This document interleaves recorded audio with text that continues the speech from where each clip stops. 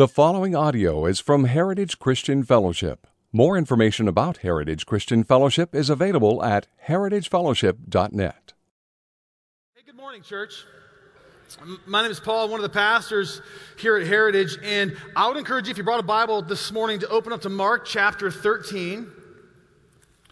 We have been in this series now for several months, journeying through the New Testament Gospel of Mark. We started this back in September, and we are now on the final 8 weeks of the series, and we've got some cool things planned for us, and we're very excited about our plan to get into the book of Hebrews this coming fall.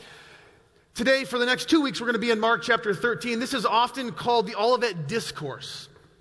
The reason this is called the Olivet Discourse is because this is a discourse or a logical teaching that Jesus gave to his disciples atop the Mount of Olives in one of the final days before his death on a cross. You can see the parallel account of the Olivet Discourse in Matthew's 24th chapter and in Luke's 21st chapter. For the sake of our study, we have decided to break up this discourse into 2 weeks. We're gonna look at verses 1 through 23 today, and we're gonna look at verses 24 through 37 next Sunday. But this discourse is one unit. In fact, it's in Mark's gospel, it is the longest unbroken discourse in the whole gospel. It's meant to be received as one teaching, but for the sake of time and the ability to unpack this, we're going to look at it over the course of 2 weeks. So, for today, though we're only going to be teaching verses 1 through 23, though it's a long chapter, I want us to read this chapter in its entirety, verses 1 through 37. And as he came out of the temple, one of his disciples said to him, "Look, teacher, what wonderful stones and what wonderful buildings." And Jesus said to him, "Do you see these great buildings? There will not be left here one stone upon another that will not be thrown down." Verse 3. And as he sat on the Mount of Olives opposite the temple, Peter, James, and John, and Andrew asked him privately, "Tell us when these things will be, and what will be the sign when all these things are about to be accomplished?" And Jesus began to say to them, "See that no one leads you astray. Many will come in my name, saying, 'I am he.' And they will lead many astray. And when you hear of wars and rumors of wars, do not be alarmed. This must take place, but the end is not yet. For nation will rise against nation, and kingdom against kingdom. There will be earthquakes in various places. There will be famines. These are but the beginning of the birth pains. But be on your guard, for they will deliver you over to councils, and you will be beaten in synagogues, and you will stand before governors and kings for my sake, and bear witness before them. And the gospel must first be proclaimed to all nations. And when they bring you to trial and deliver you over, do not be anxious beforehand what you are to say, but say whatever is given you in that hour, for it is not you who speak, but the Holy Spirit. And brother will deliver brother over to death, and the father his child, and children will rise up against parents and have them put to death, and you will be hated by all for my name's sake, but the one who endures to the end will be saved. But when you see the abomination of desolation standing where he ought not be, let the reader understand, then let those who are in Judea flee to the mountains. Let the one who is on the housetop not go down, nor enter his house and take anything out. And let the one who is in the field not turn back and take his cloak. And alas, for women who are pregnant and for those who are nursing infants in those days, pray that it may not happen in winter. For in those days there will be such tribulation as has not been from the beginning of the creation that God created until now and never will be. And if the Lord had not cut short the days, no human being would be saved. But for the sake of the elect whom he chose, he shortened the days. And then, if anyone says to you, 'Look, here is the Christ,' or 'Look, there he is,' do not believe it. For false Christs and false prophets will arise and perform signs and wonders and lead many astray, if possible, the elect. But be on guard. I have told you these things beforehand." Verse 24. "But in those days after that tribulation, the sun will be darkened, and the moon will not give its light, and the stars will be falling from heaven, and the powers of the heavens will be shaken. And then they will see the Son of Man coming in clouds with great power and glory. And then he will send out the angels to gather his elect from the four winds, from the ends of the earth to the ends of heaven. From the fig tree, learn its lesson. As soon as its branches become tender and puts out its leaves, you know that summer is near. So also, when you see these things taking place, you know that he is near at the very gates. Truly, I say to you, this generation will not pass away until all these things take place. Heaven and earth will pass away, but my words will not pass away. But concerning that day or that hour, no one knows, not even the angels in heaven, nor the Son, but only the Father. Be on guard. Keep awake. For you do not know when the time will come. It is like a man going on a journey when he leaves home and puts his servants in charge, each with his work, and commands the doorkeeper to stay awake. Therefore, stay awake. For you do not know when the master of the house will come, in the evening, or at midnight, or when the rooster crows, or in the morning, lest he come suddenly and find you asleep. And what I say to you, I say to all, stay awake. Well, now that that's clear, and we all know exactly what Jesus was talking about there. Who has questions after hearing that? Be honest with me. Who has questions after hearing that teaching? I know I do. I was reflecting on this. I've been kind of walking in close connection with the church for 24 years. I've heard hundreds of teachings on the Olivet Discourse. And in anticipation of this sermon and next week's sermon, I've spent a considerable amount of time over the last month or so just listening to different teachings, reading different authors, sitting in this text. And I got to tell you, after all that time and after all that work, I still have questions. When we approach this passage, we recognize that it is a challenge to interpret. It is a call for humility. This is one of the most disputed sections in all of Scripture.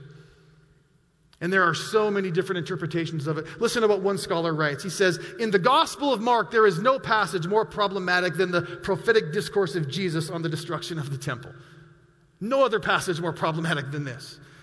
Another preacher scholar says Jesus' Olivet Discourse is by far the most difficult passage in the book of Mark and one of the most difficult texts in the New Testament. So this is a difficult passage. It's a call for us as Bible readers and interpreters. It's a call for humility as we approach this text. I believe God, He has given us His word not that we would be confounded and confused. God has given us His word that we might understand it. He means for His word to be understandable. And as we approach a text like this, we might not get everything right. We're going to try really hard, but we can use our minds. We can read the Scripture, and with humility, we can ask God by His Spirit to meet us in this place, that we will hear the things that He desires for us to hear in the preaching of His word. Amen? Would you pray with me, please? Oh, Father, we ask in Jesus' name this morning, and in the power of the Holy Spirit, that you would help us hear from you the things you desire for us to hear as we read and study and sit under the authority of this word. We also ask, Lord, that you would bring unity to our church and to the church as we study this often debated and often misunderstood passage. God, bring unity. Would you give us, as men and women seeking to hear from you today, God, would you give us hearts of humility that we may hear from you? We ask these things in Jesus' name. Amen.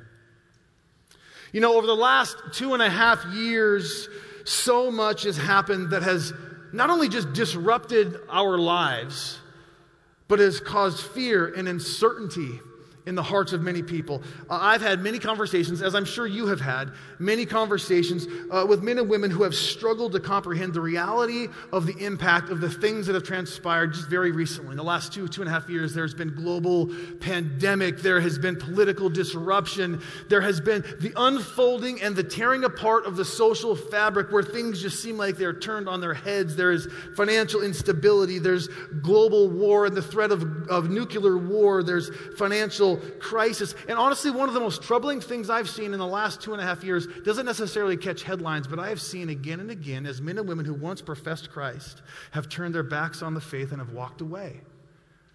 This is troubling. And as I talk to men and women, as I talk to people of our church, and as I talk to my friends out there in the world, people are understandably afraid. They're unsettled, they're deeply concerned, they're unsure about the future. And many in the church, in this church, but in the church, have been asking, especially for the last 2.5 years, we have been asking, what does God have to say about all of this? And there's many, rightly, who are looking for stability in the face of fear and uncertainty. In other words, And maybe this isn't you, but what I sense as I interact with my brothers and sisters in Christ, as I hear people saying, Paul, would you just give me assurance that God is still in control and that the world isn't just spiraling into utter chaos with no hope at all? Give us assurance that God knows what's up, that there is still reason to hope, even with all these troubling trends and headlines. And so as we think about living in the midst of calamity and challenge and chaos in uncertain times, the Bible is not silent on how we are to do that. Jesus said these challenges would come, and he's given us things that we can anchor to, that we might have hope, that we might have reason for hope. And we are called as his disciples to trust in his word. And so the Bible gives us direction and hope in the face of horrors that unfold before us on a daily basis, it feels like. And when we look specifically here at Mark chapter 13, Jesus is speaking to his disciples, them then, in the first century. Jesus is speaking to them about future things. He's speaking about the cataclysmic realities that awaited them in their future. And he gives them instruction for how to think about and how to endure in the midst of these horrors. Now listen, we are studying today in this passage future things. The word that we use in church circles, or like maybe in a little bit more like academic religious circles, is the word eschatology. I'm sure some of you are familiar with that word. This chapter, the Olivet Discourse, is a study of future things. It's a study of the end times. It is eschatological. It is a study of what the Scripture teaches about the end times. And so as we study the words of Jesus speaking of these future things, we have to be aware that there are some dangers. If eschatology is a road that we travel as we study the future things, the prophetic teachings in the Scripture, there is a ditch on the right side and on the left side of that road. I'll call the ditch on the right side eschatomania, and I'll call the ditch on the other side eschatophobia. Those aren't my terms. I borrowed that from a friend. And so the ditches that we can get off the rails when we start having these discussions is, on one hand, we can overly obsess with the teachings about the end times. They call that eschatomania, where we see every single thing as a sign of the end. And we got the newspaper in one hand and the Bible in the other hand, and we're incessantly and obsessively trying to connect this information in the Scriptures with this current event. And that's all we want to think about. That's all we want to talk about, to the abandonment of what it simply means to be a disciple. That's one ditch. And there's another ditch on the other side. It's the willful ignorance of future things. And some people, and I've tended towards this camp myself, when I read prophetic words in the Scriptures, it's challenging to interpret. It's hard. There's not unanimous agreement within the church. And so the temptation can be just to plug your ears and say, I don't want to think about it. I don't want to worry about the end. I just want to know how to live today. And I think both are ditches we need to be careful of when we study any sort of eschatological thing, but especially when we start looking at the Olivet Discourse. We want to stay on that road. And so in our passage today, Jesus gives this teaching to his disciples so they can think properly about the future. Now, I think about this writing. It's interesting. Because on one hand, Mark is recording for us a conversation Jesus is having with his disciples, just 4 disciples, Peter, James, John, and Andrew. And so on one hand, it's a discourse to 4 men, Jewish men, as they're looking at the temple. But on the other hand, God also inspired Mark by his Spirit to write these words. These are actually the living words. This is God's word. And so there's a reason why God has inspired Mark to record this discourse. And if you look at who the original audience was of Mark's gospel, it was non-Jewish Roman converts living in Rome. What was happening in Rome in the first century? Massive persecution. And these Roman Christians, as they're crumbling under the oppression of the Roman Empire, are wanting to know, what does God have to say about us in the midst of this calamity and these challenges and this chaos? And also, God inspired these words for us today.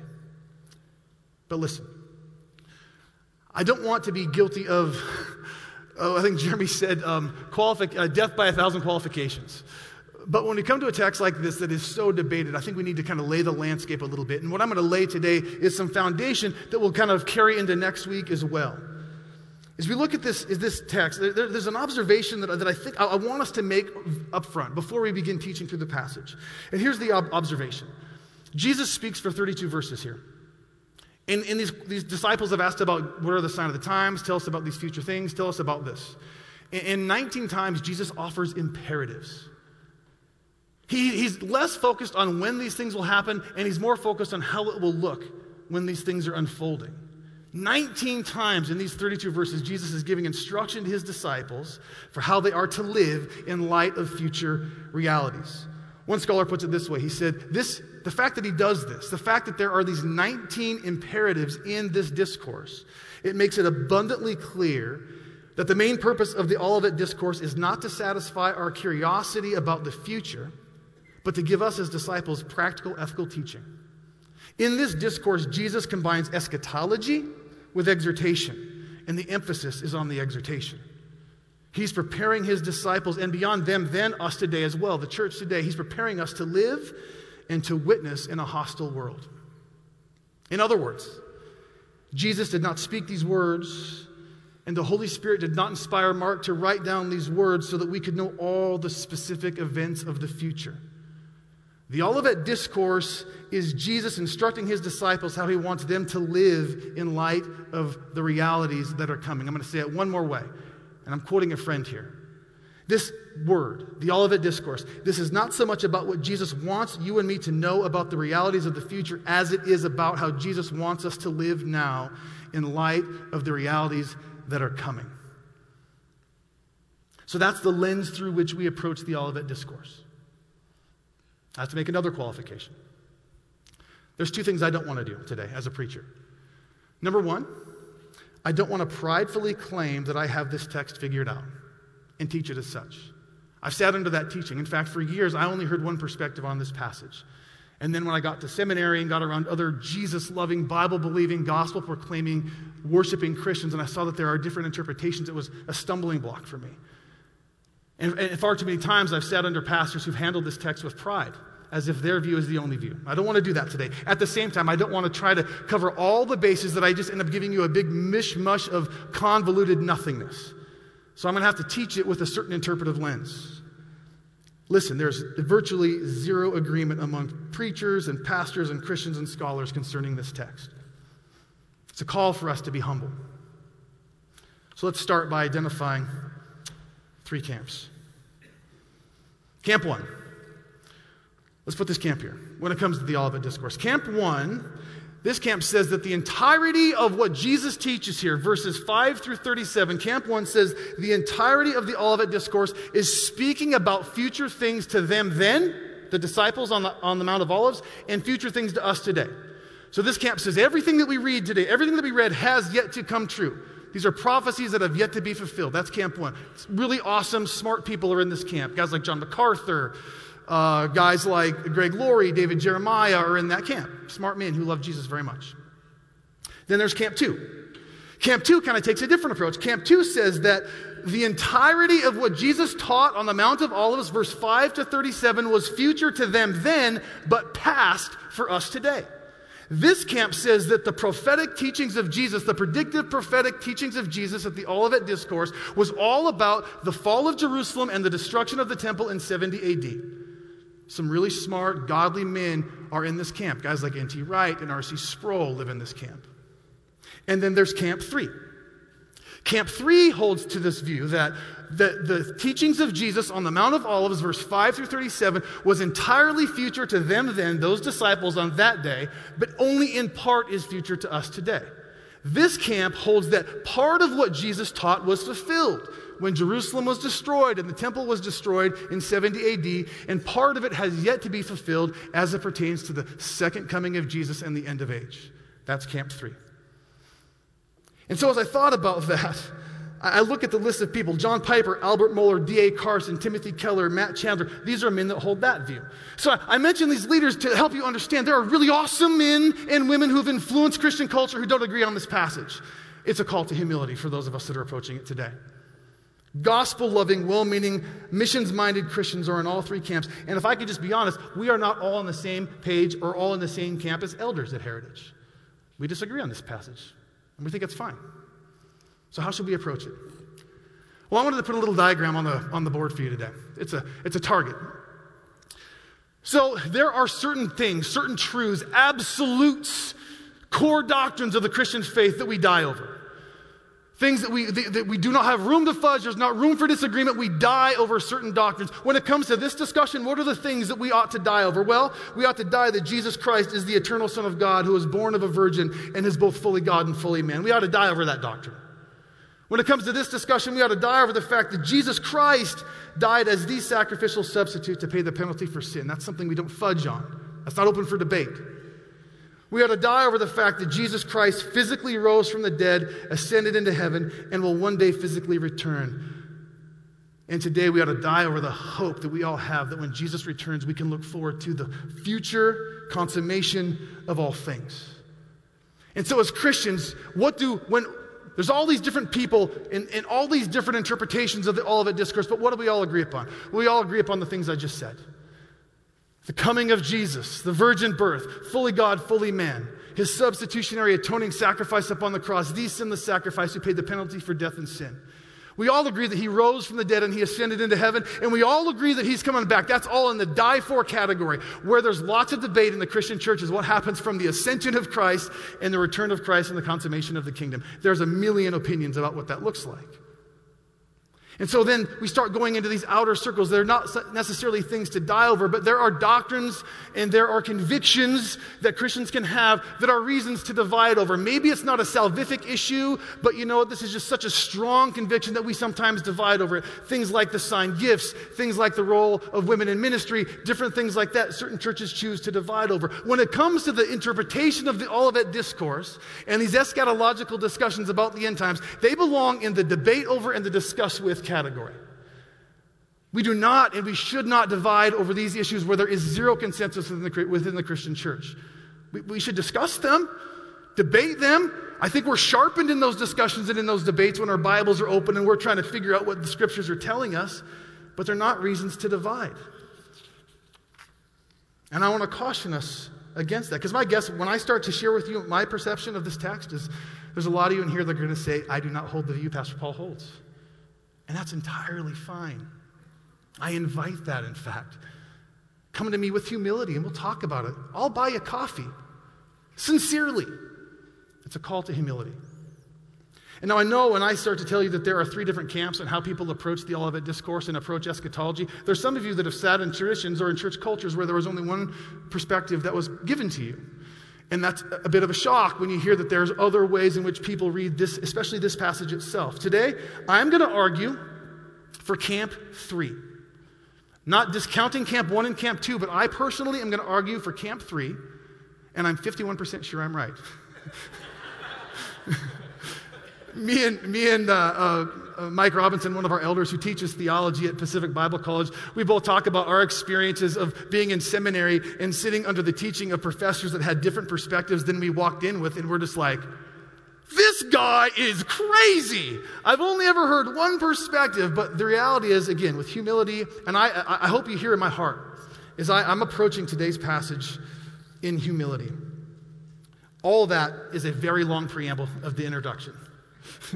It's the introduction for next week's sermon too, so you're not going to get all this next week. So this last weekend, my family and I, we went camping up at Lost Creek Lake, which is, by the way, 100% full, and it's beautiful, and I love it. Yeah, that's great. Thankful for the rain, man. Jumped off cliffs, had a blast. We're driving home on Highway 62, going kind of into Eagle Point, heading towards the Rogue Valley, and I look up and I see the backside of Roxy-Ann. And on the other side, kind of mirroring Roxy-Ann, is Wagner Butte, which is a beautiful mountain that's kind of next to Mount Ashland. And I'm looking at both mountains. In fact, I got a picture of it. I actually made this diagram in my office. So we got the near horizon and the far horizon. Funny story, I tried to take a picture, it didn't work. I tried to find something online, it didn't work. So yesterday in my office, I took construction paper and scissors, and I made that. I took a picture and put some different filters on it so we'd have this visual for today. But that's Roxy-Ann in the near horizon, and that's Wagner Butte and Mount Ashland in the far horizon. That's what I saw on Highway 62 driving into the Rogue Valley, right? And I'm looking at two different horizons. There was a time when I look at the front or the near horizon, Roxy-Ann. I've climbed it 100 times, and I'm looking at that little knob thinking about it. And there were some times that I looked at the back horizon or the far horizon. I look at Wagner Butte and Mount Ashland, and I've been on both of those mountains, and sometimes I'm focusing on the near horizon. Sometimes I'm focusing on the far horizon. And sometimes I'm kind of just looking at both as just like a cluster of mountains. Now listen, when we read Mark 13, it is my humble belief that there are two horizons in view as Jesus is teaching. There is a near horizon. And part of what Jesus says, I believe, humbly, part of what Jesus says in the Olivet Discourse, he is speaking of the near horizon that pertains to the fall of Jerusalem and the destruction of the temple in 70 AD. And then there are times when Jesus is looking at the far horizon, his return, the end of the age, the consummation of all things. And there's times in which I think there's a strong argument to be had that he actually looks at both horizons at the same time. We'll get into that here in a little bit. And he's kind of switching back and forth as he walks us through the Olivet Discourse. And we'll see next week, I think, primarily in verses 5 through 23, Jesus is speaking of the near horizon and the fall of Jerusalem. Again, if you disagree with me, we'll talk about it afterwards. And I believe that there is a switch that takes place in the Olivet Discourse at verse 24. And then Jesus switches his perspective to the far horizon primarily. And he starts to speak about these future things that await all believers. And then, as we get ready to approach the passage, I think there are 4 things that I want us to see as we walk through this text this morning. And the points of the sermon, the last 3 points of my sermon today, are driven by the imperatives. These 19 commands that Jesus told the disciples to do. He's more concerned, remember, on how we ought to live in light of the future here. And so the last 3 points of my sermon today are going to focus on those imperatives. But the first thing that we see, and if you're a note taker, I'd encourage you to take this note, is Jesus talks about how, and he says that the temple will be destroyed. He says that in verses 1 through 4. He says that the temple will be destroyed. Now, he was making this prediction around 32 AD or so. And it was in 70 AD that exact thing happened within that generation. And it's with incredible accuracy that Jesus predicted the destruction of the temple. He says in verse 2, do you see these great buildings? There will be not one left here, not one stone upon another that will not be thrown down. And if you're a student of history, you know that's exactly what happened. The temple was burned. It was torn down by the Romans. But listen to this. When the temple burned, there was so much gold that was a part of the temple. The gold melted, and it ran down between the stones. And so that later, people trying to get that gold literally tore the stones apart to have access to that melted gold. And so very literally, not one stone was left on top of another. Exactly what Jesus said. It's hard for us to comprehend how shocking this would have been to his first century audience, to these disciples. For several days, these men had been with Jesus on the Temple Mount after the triumphal entry, witnessing Jesus turning over tables. They had witnessed him confront the religious leadership and their false piety. They no doubt felt the tension that there was a growing resistance to what Jesus was teaching. And so they had seen that, but they had also heard Jesus teach about what it meant to be a disciple. Jesus was attacking false religion, but he was also upholding true religion. If you've been a part of our teaching over the last 3 or 4 weeks, you've heard us kind of highlight the teachings of Jesus on Temple Mount during Passion Week. Chapter 11, Jesus called his disciples to fruitfulness over flashiness. He called his disciples to live and experience a faith-filled, expectant prayer life. He called his disciples to walk and live in forgiveness. He called his disciples to have a deep concern for the lost.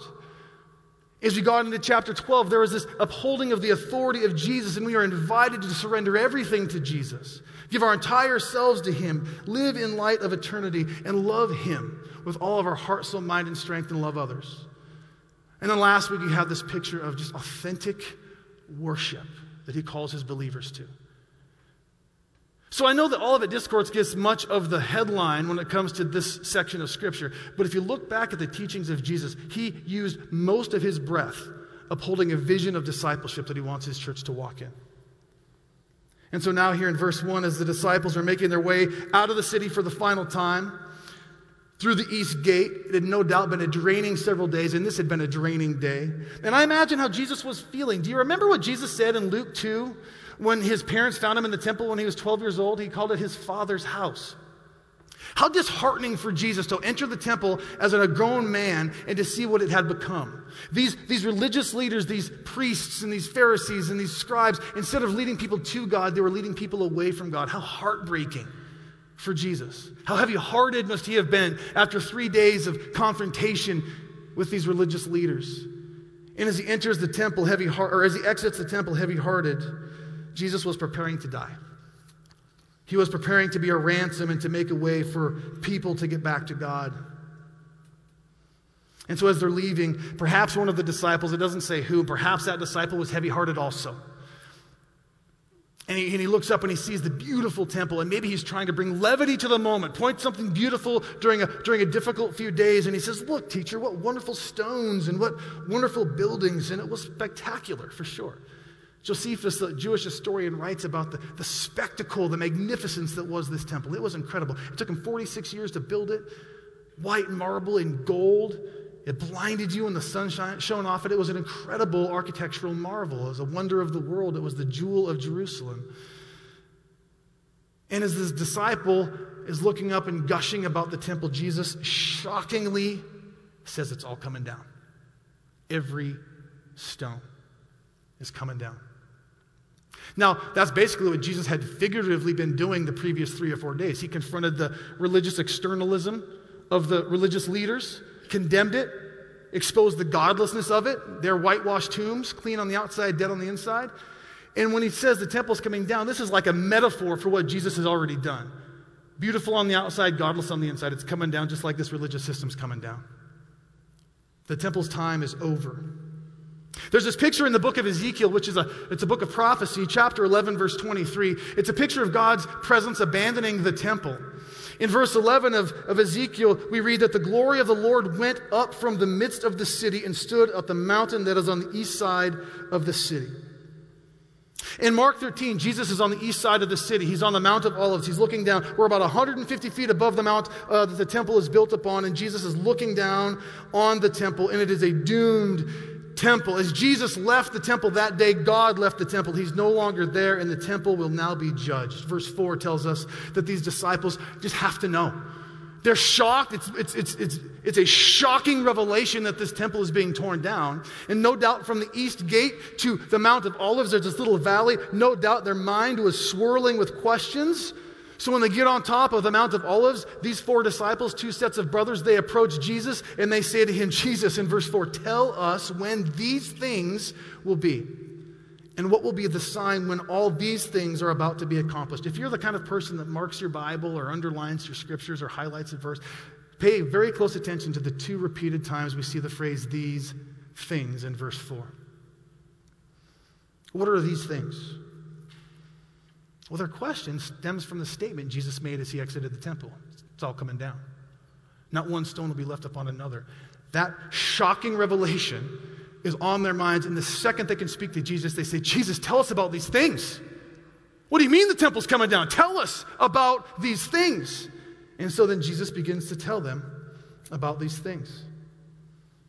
Matthew's gospel records the broader nature of their question. In Matthew's gospel, verse 3 in chapter 24, they're recorded as saying, tell us when these things will be, and what will be the sign of your coming and the end of the age. So it appears to be 3 questions, but you got to understand, in the first century mind of a Jew, they could not separate the destruction of the temple, the return of Jesus, and the end of the age. These 3 future realities in their mind as one complex event. From their perspective, as they looked at the future, they looked at both the near horizon and the far horizon as one cluster, one thing. They couldn't recognize that the fall of the temple and the return of Jesus would be separated. Now, you and I, when we're driving down Highway 62 and we look at the backside of Roxy Ann, we know, and we look at it being mirrored by Wagner Butte. For those of us from the Rogue Valley, we know that there's a valley separating those 2 mountains. I live in that valley. I look at Roxy Ann out of that mountain, and I look out of this window, and I look at Wagner Butte out of that window. When you're in Eagle Point, it's just one cluster of mountains. And these disciples are saying, when is all this going to happen? So Jesus starts to answer about future things. For us today, we live in this space of time between the destruction of the temple and the return of Jesus. We're between the 2 mountains, and we can differentiate because of our place in history. So they say, tell us when these things will be. And like I've said recently, for 19 verses, Jesus focuses less on when and more of how he wants them to live in light of these future realities. And then this is very important. Look at verse 23. As he finishes telling them in verse 23 what the sign will be when these things are about to be accomplished, Jesus says in verse 23, but be on guard. I have told you all things beforehand. Highlight, circle, underline. If you want to know why I interpret this text this way, why I believe these first verses are about the destruction of the temple and not about the future to us today, is because I see what Jesus says being bracketed by the language of things. He tells them about the destruction of the temple. They say, tell us about these things. He tells them about these things, and he says, I just told you all things. So the bracketing in verse 4 through 23, to me, how I interpret that exegetically is that is Jesus speaking of the destruction of Jerusalem again. I welcome the disagreement.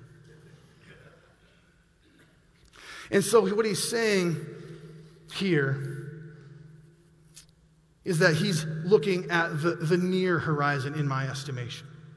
And so he offers these instructions to his disciples. He knows that these men are about to endure brutality. History tells us how hard it was for those men on that mountain on that day. 3 of them were martyred for their death, 1 was exiled. Were martyred for their faith, rather, and 1 was exiled. They were about to face unspeakable challenges and calamities and carnage. And so as Jesus is speaking to these men, he's telling them how to live in light of the difficult reality that awaited them. The words of Jesus to them then are as applicable to them as they are to us. We face our own set of challenges and calamities and carnage today, don't we? Not the same as them, but we face difficult things. And so as we look at these last 3 points of the sermon, I think they can speak powerfully into our lives today as well. Second thing Jesus says, in light of future challenge and calamity and carnage, Jesus tells these men, do not be led astray nor alarmed. Satan's like a lion prowling around looking for whom he might devour when we go through hard. Well, how does a lion hunt? A lion looks for the weakened and the vulnerable and the exposed. They don't attack herds of strong bison. They attract the weak, vulnerable, and exposed lonely bison. And calamity and carnage and challenge can sometimes, when those waves wash over us, it can weaken us and it can cause us to separate. And what Jesus is saying to these men, you're going to face really hard things. Don't be led astray. The enemy loves to prowl around in this sort of environment. Don't be led astray, and don't be alarmed when hard things happen. They're going to happen. He says to them that there's going to be false teachers and false Christs, and the history books tell us this is exactly what happened in that 38 years between the Olivet Discourse and the destruction of Jerusalem. He says there's going to be wars and rumors of wars that happen. And then he says in verse 7, this must take place, but the end is not yet. The end of what? They're asking about the temple, the end of the temple. He says there's going to be uprisings, and there's going to be earthquakes, and there's going to be famines, and all of that happened. There was a famine in Rome. There were earthquakes during this time. Jesus' words were profoundly accurate. Some scholars say one of the most profound evidences of the divinity of Jesus is the astounding accuracy of this prophecy when it pertains to the destruction of Jerusalem. Jesus says that all of these things, false Christs, rumors of wars, kingdoms against kingdoms, nations against nations, earthquakes and famines, all of this are the beginning of birth pains. What Jesus is telling his disciples, in other words, he's saying, don't be surprised when it hurts. Don't be surprised by future challenges and calamities and carnage. When this happens, he's saying, take heart, I've not abandoned you, I'm not asleep at the wheel. These things must happen. Now, I think about us today. You could take these few verses, and man, they apply to today, don't they? They apply to our times just as well. False teachers abound. Just turn on Christian television. I don't turn on Christian television because I end up throwing my shoes at the television in anger, so I don't do it. False teachers abound today, leading many astray. Wars? Rumors of wars? Do you know in the last 3,400 years, there's only been 268 years of peace? Did you know that 92% of human history going back 3,400 years has been afflicted with war? War is a human experience. In the 20th century alone, somewhere near 108 million people died in wars. As for nation rising against nation, Pastor Jeremy and I were speaking about that this week. The word for nation here is ethnos. This isn't nation as in a nation with a flag. This is about ethnic groups. This is about ethnicity. Ethnos will rise up against ethnos. How many ethnic cleansing, genocidal horrors have we witnessed in the course of human history? Even in our time, at a much smaller level, it seems as if there are people hell-bent on creating racial division in our country and in our world. There's always been famines, always been earthquakes. Perhaps, as some scholars suggest, Jesus may have had both horizons in view here. He may have been speaking to them then, between now and the fall of Jerusalem, you're going to experience these things, but they certainly seem to apply today, don't they? Maybe Jesus had both horizons in view. So listen, here's what he says to them then, and I think he says it to us today. In the face of fear-inducing, challenging calamity and carnage, don't be led astray. Don't be alarmed. Third thing Jesus says, in light of these challenges that await in the future, he tells his disciples, be on guard and bear witness with endurance. He says to them, be on guard and bear witness with endurance. You can look at verses 9 through 13 as he unpacks this. Even if you look at verse 9 and 11, he's talking about dealing with persecution.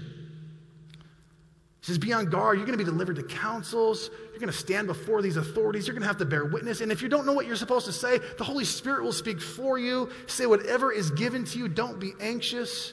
And when we read the book of Acts, that's what we see again and again and again as the Christian church spread across the known world. We see the disciples being brought before both Jewish and secular authorities. We see them faithfully bearing witness in the face of persecution.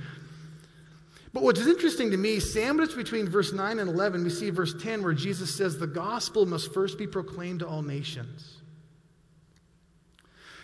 On both sides of that is this teaching about how to deal with persecution.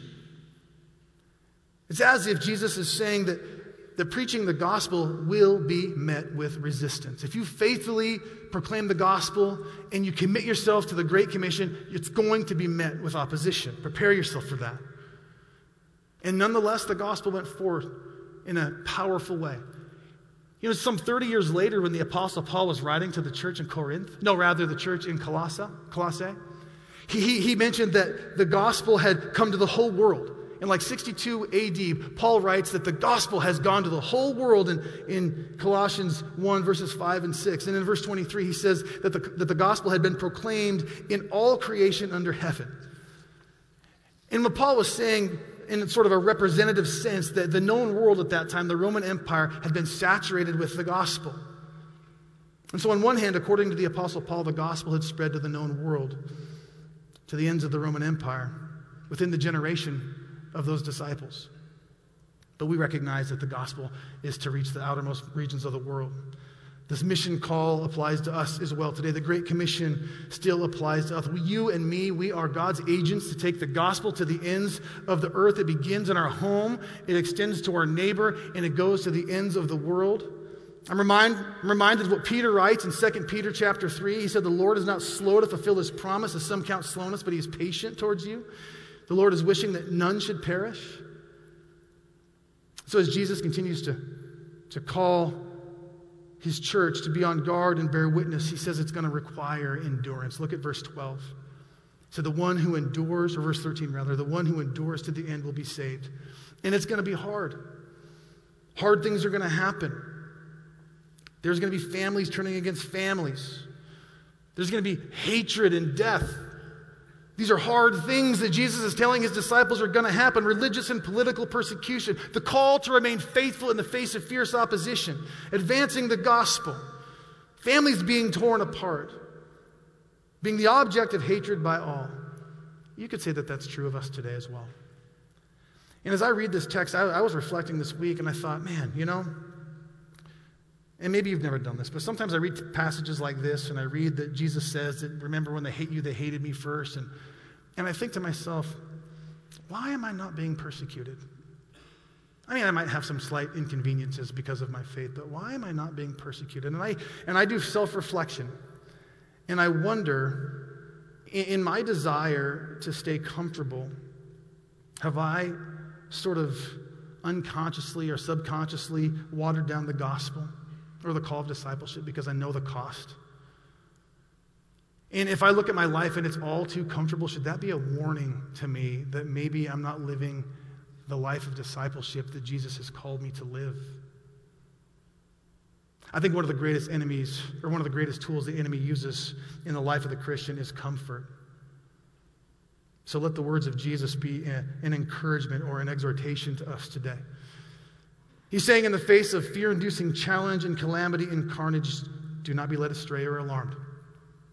He's saying, don't He's saying, be on guard and bear witness with endurance. Jesus is instructing his disciples how to live in difficult times. And finally, Jesus tells his disciples, in the face of the things you're about to face, which are awful, be prepared for the horror, but remain steadfast.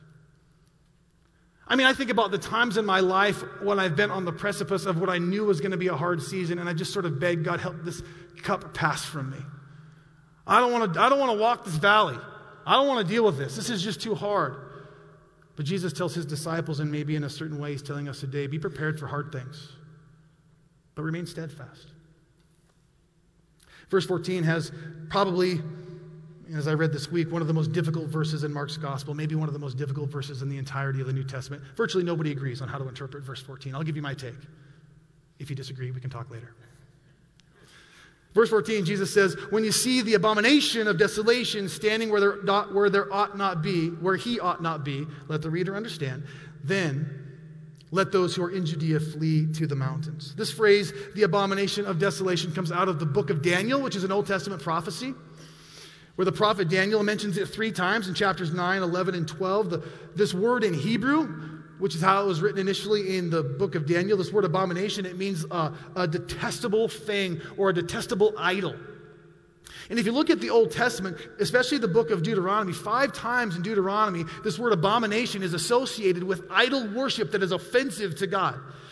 The historical books, 1st and 2nd Kings, talk about idolatry being an abomination to God. The prophets talk about idolatry being an abomination to God. This term, abomination, at its heart has idolatry.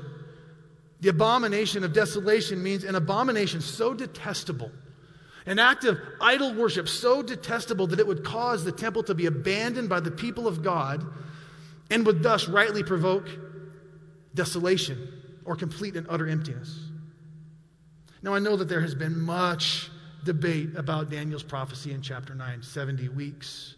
How do we interpret those? I've listened to so much teaching on that. Profound, compelling teaching. I'm not throwing that teaching out the window, but it is so debated over, and it's so challenging to interpret. But there are some things about what Daniel says in chapter 9 that aren't very challenging, that are pretty clear to all interpreters. And one of them is that Daniel is talking in that prophecy about one who will so desecrate the temple that it will cause the temple to be desolate. In quoting Daniel's prophecy, scholars generally agree that the abomination of desolation was something that took place in 167 BC in one regard. And it seems though here Jesus is speaking about future fulfillments also. In 167 BC, there was this Greek king, this Hellenistic king, Antiochus Epiphanes. I keep pronouncing that word wrong. He was treating Israel with violence and contempt. They rebelled against him. And so Antiochus comes to Jerusalem. He enters the temple, him and his forces. They prevent the Israelites in 167 BC from offering sacrifices. And what him and his troops do is they set up this altar to Zeus. And then in the temple, they slaughter a pig to the god Zeus. It is the definition of abomination. It is the grossest act of idol worship in the place that is meant to be this beautiful spot, this holy place that was at the very heart of Israel. And so these disciples who would have been sitting with Jesus on the Mount of Olives on that day, no doubt would have had this event in their mind.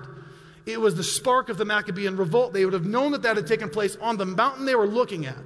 But Jesus isn't speaking here about a past event. He's speaking about something that is coming, this abomination of desolation. So it's not necessarily about what happened with Antiochus. So what is he speaking about here?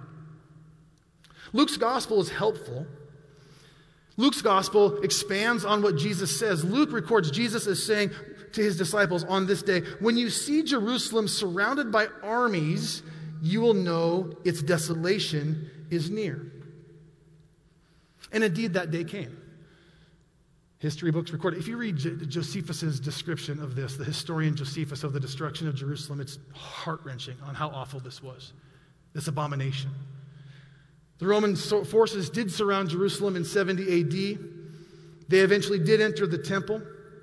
Roman soldiers were always an abomination because they carried with them idolatrous images of the emperor, who they worshipped as a god. Those armies brought desolation to the city of Jerusalem and to the holy temple. They leveled the city. They entered the Holy of Holies. They defiled it. The Romans completely overran the city. They torched it. They starved out the Israelites. You read the historical accounts of the starvation of the people of Jerusalem. There's an account that Josephus writes about of a woman who ate her child to survive. It was awful. Jesus, when he foresaw this horrible reality that was facing the city of Jerusalem, if you remember, in Luke 19, as he's entering the city, what does he do? Jeremy talked about this several weeks ago. He wept because he knew how horrible the desolation of the city was going to be. The blood was going to run through the streets. There's reports of bodies that were decaying, being thrown over the walls of Jerusalem and stacking up outside the city. This was an awful day for the people of the city of Jerusalem. And though, because of the warning of Jesus here in this teaching, because Jesus told his disciples to flee when they saw these things, when the city was surrounded, many, many lives were in fact saved. Many Christians living in Jerusalem heeded the warnings of Jesus and did exactly what he said. They didn't go down and grab their cloak. They left. They fled to the mountains and they lived. There's a first century historian, a church historian named Eusebius, who writes, the church at Jerusalem left the city and moved to a town called Pella. Now listen, I recognize there's some of you here who've only ever read these teachings to mean a future event. And a lot of your eschatology and the way in which you see the things unfolding in the future are tied to that interpretation of this passage. I'm not a heretic, I promise. And I might be wrong. But regardless, to these disciples on that day, these 4 men, and as this was passed on to the other disciples through oral tradition, Jesus was warning them. He loved them. He was warning them, saying there's going to be some really hard things, and I'm going to give you some very specific instructions for how you can live and survive and even thrive in the face of this opposition you're going to experience. Now think about us today. How are we to respond to the teaching of Jesus? Now listen, when Jesus gives instructions concerning future events, you and I need to take heed. We can't fall in this ditch of ignoring it. We need to listen to the teachings of Jesus. His purpose in teaching us and revealing future things is not so that we can have all of our curiosities answered. I do not think it's helpful, and this is my conviction. I do not think it's helpful to have a newspaper in one hand and an open Bible in the other hand and obsess about how this political figure or that political figure is somehow going to be connected. I don't think it's, if we obsess about that, I do not think it's helpful, because that's not where Jesus focused his teaching here. He focused his teaching to his disciples on how they ought to live in light of those future realities. So the question we have to ask ourselves as we come into this text is, how do I live in light of the future realities? Now next week we're going to get into the Parousia and the second coming. We're going to talk about that sort of stuff.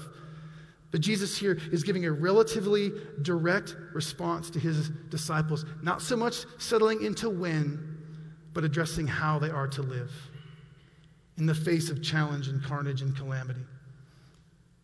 And we're going to experience that on this side of glory, aren't we? We're going to experience those things. In the face of fear-inducing challenge, calamity, and carnage, Jesus said to them then, and I think it speaks right into our context today. He says to them then, but he says to us right now, don't be led astray or alarmed. Don't be led astray or alarmed. Be on guard and bear witness with endurance, church. Be prepared for horrors, but remain steadfast. That word steadfast, it doesn't mean you hang on with your last thread and hope to make it. It's a thriving in the face of opposition. And so if the point of the text is less about what is happening in the future and more about how we ought to live in light of future realities, honestly, it's very secondary what camp you find yourself in, whether it's camp 1, camp 2, or camp 3. We can hang out. We can be friends. We can debate and discuss, and I hope we do. The exhortation of Christ is the same, regardless of your interpretive lens on this text. It's about how Jesus wants his church to live in challenging times. Don't be led astray. Don't be alarmed. Be on guard. Bear witness with endurance. Be prepared. There's going to be hard things, but remain steadfast. Now, I know there's lots of grand things that make the headlines that we've talked about, pandemics and wars and such. But I'm very mindful right now of the great tribulations that befall us individually. They don't make the headlines, but they make the headline of your life. I've had conversations with many of you. I've sat with some of you as you've walked through some of those great tribulations in your life. Death of a loved one, divorce, debilitating disease or affliction, heart-wrenching disappointment, betrayal, crippling depression, financial crisis. Great tribulation comes to each and every one of us throughout the course of our lives.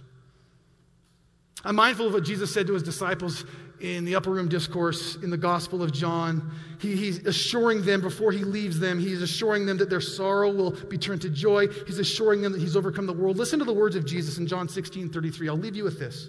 Jesus said to his disciples then, he says to us today, I have said these things to you that in me you may have peace. In the world you will have tribulation, but take heart. Jesus says, I have overcome the world. Jesus tells you today, don't be led astray. Don't be alarmed. Be on guard and bear witness with endurance. Be prepared for hard things, but remain steadfast. Pray with me. Father, I'm thankful for the great opportunity you give us week in and week out of gathering in this place and sitting under the authority of your word. And God, you know that in my own life I've had fear and trepidation about this teaching, knowing that there is such disagreement within the Christian communities about how to interpret this. God, I pray right now that you would bring unity to our church. God, that the men and women in this church who maybe find themselves with different perspectives on this passage, that we would recognize that we are not enemies, but we are brothers and sisters in Christ. And I pray that collectively we as a church would be on guard and would remain watchful. And with a great hope in our hearts, God, we would pray that, Lord Jesus, you would come soon. God, give us the endurance and the faithfulness and the courage and all the things we're going to need to not be led astray or alarmed in difficult times. God, give us what you need to by your Spirit that we could remain on guard and faithfully bear witness to the truth of the gospel to the world around us, God. Help us to endure the hard things that await all of us. And God, may we, for your glory, remain steadfast. And ultimately, we just look to you, Jesus, as our perfect example. You endured the suffering of the cross. Suffering always precedes glory, and our great hope is the glory that awaits, Lord. We love you. We pray these things in Jesus' name.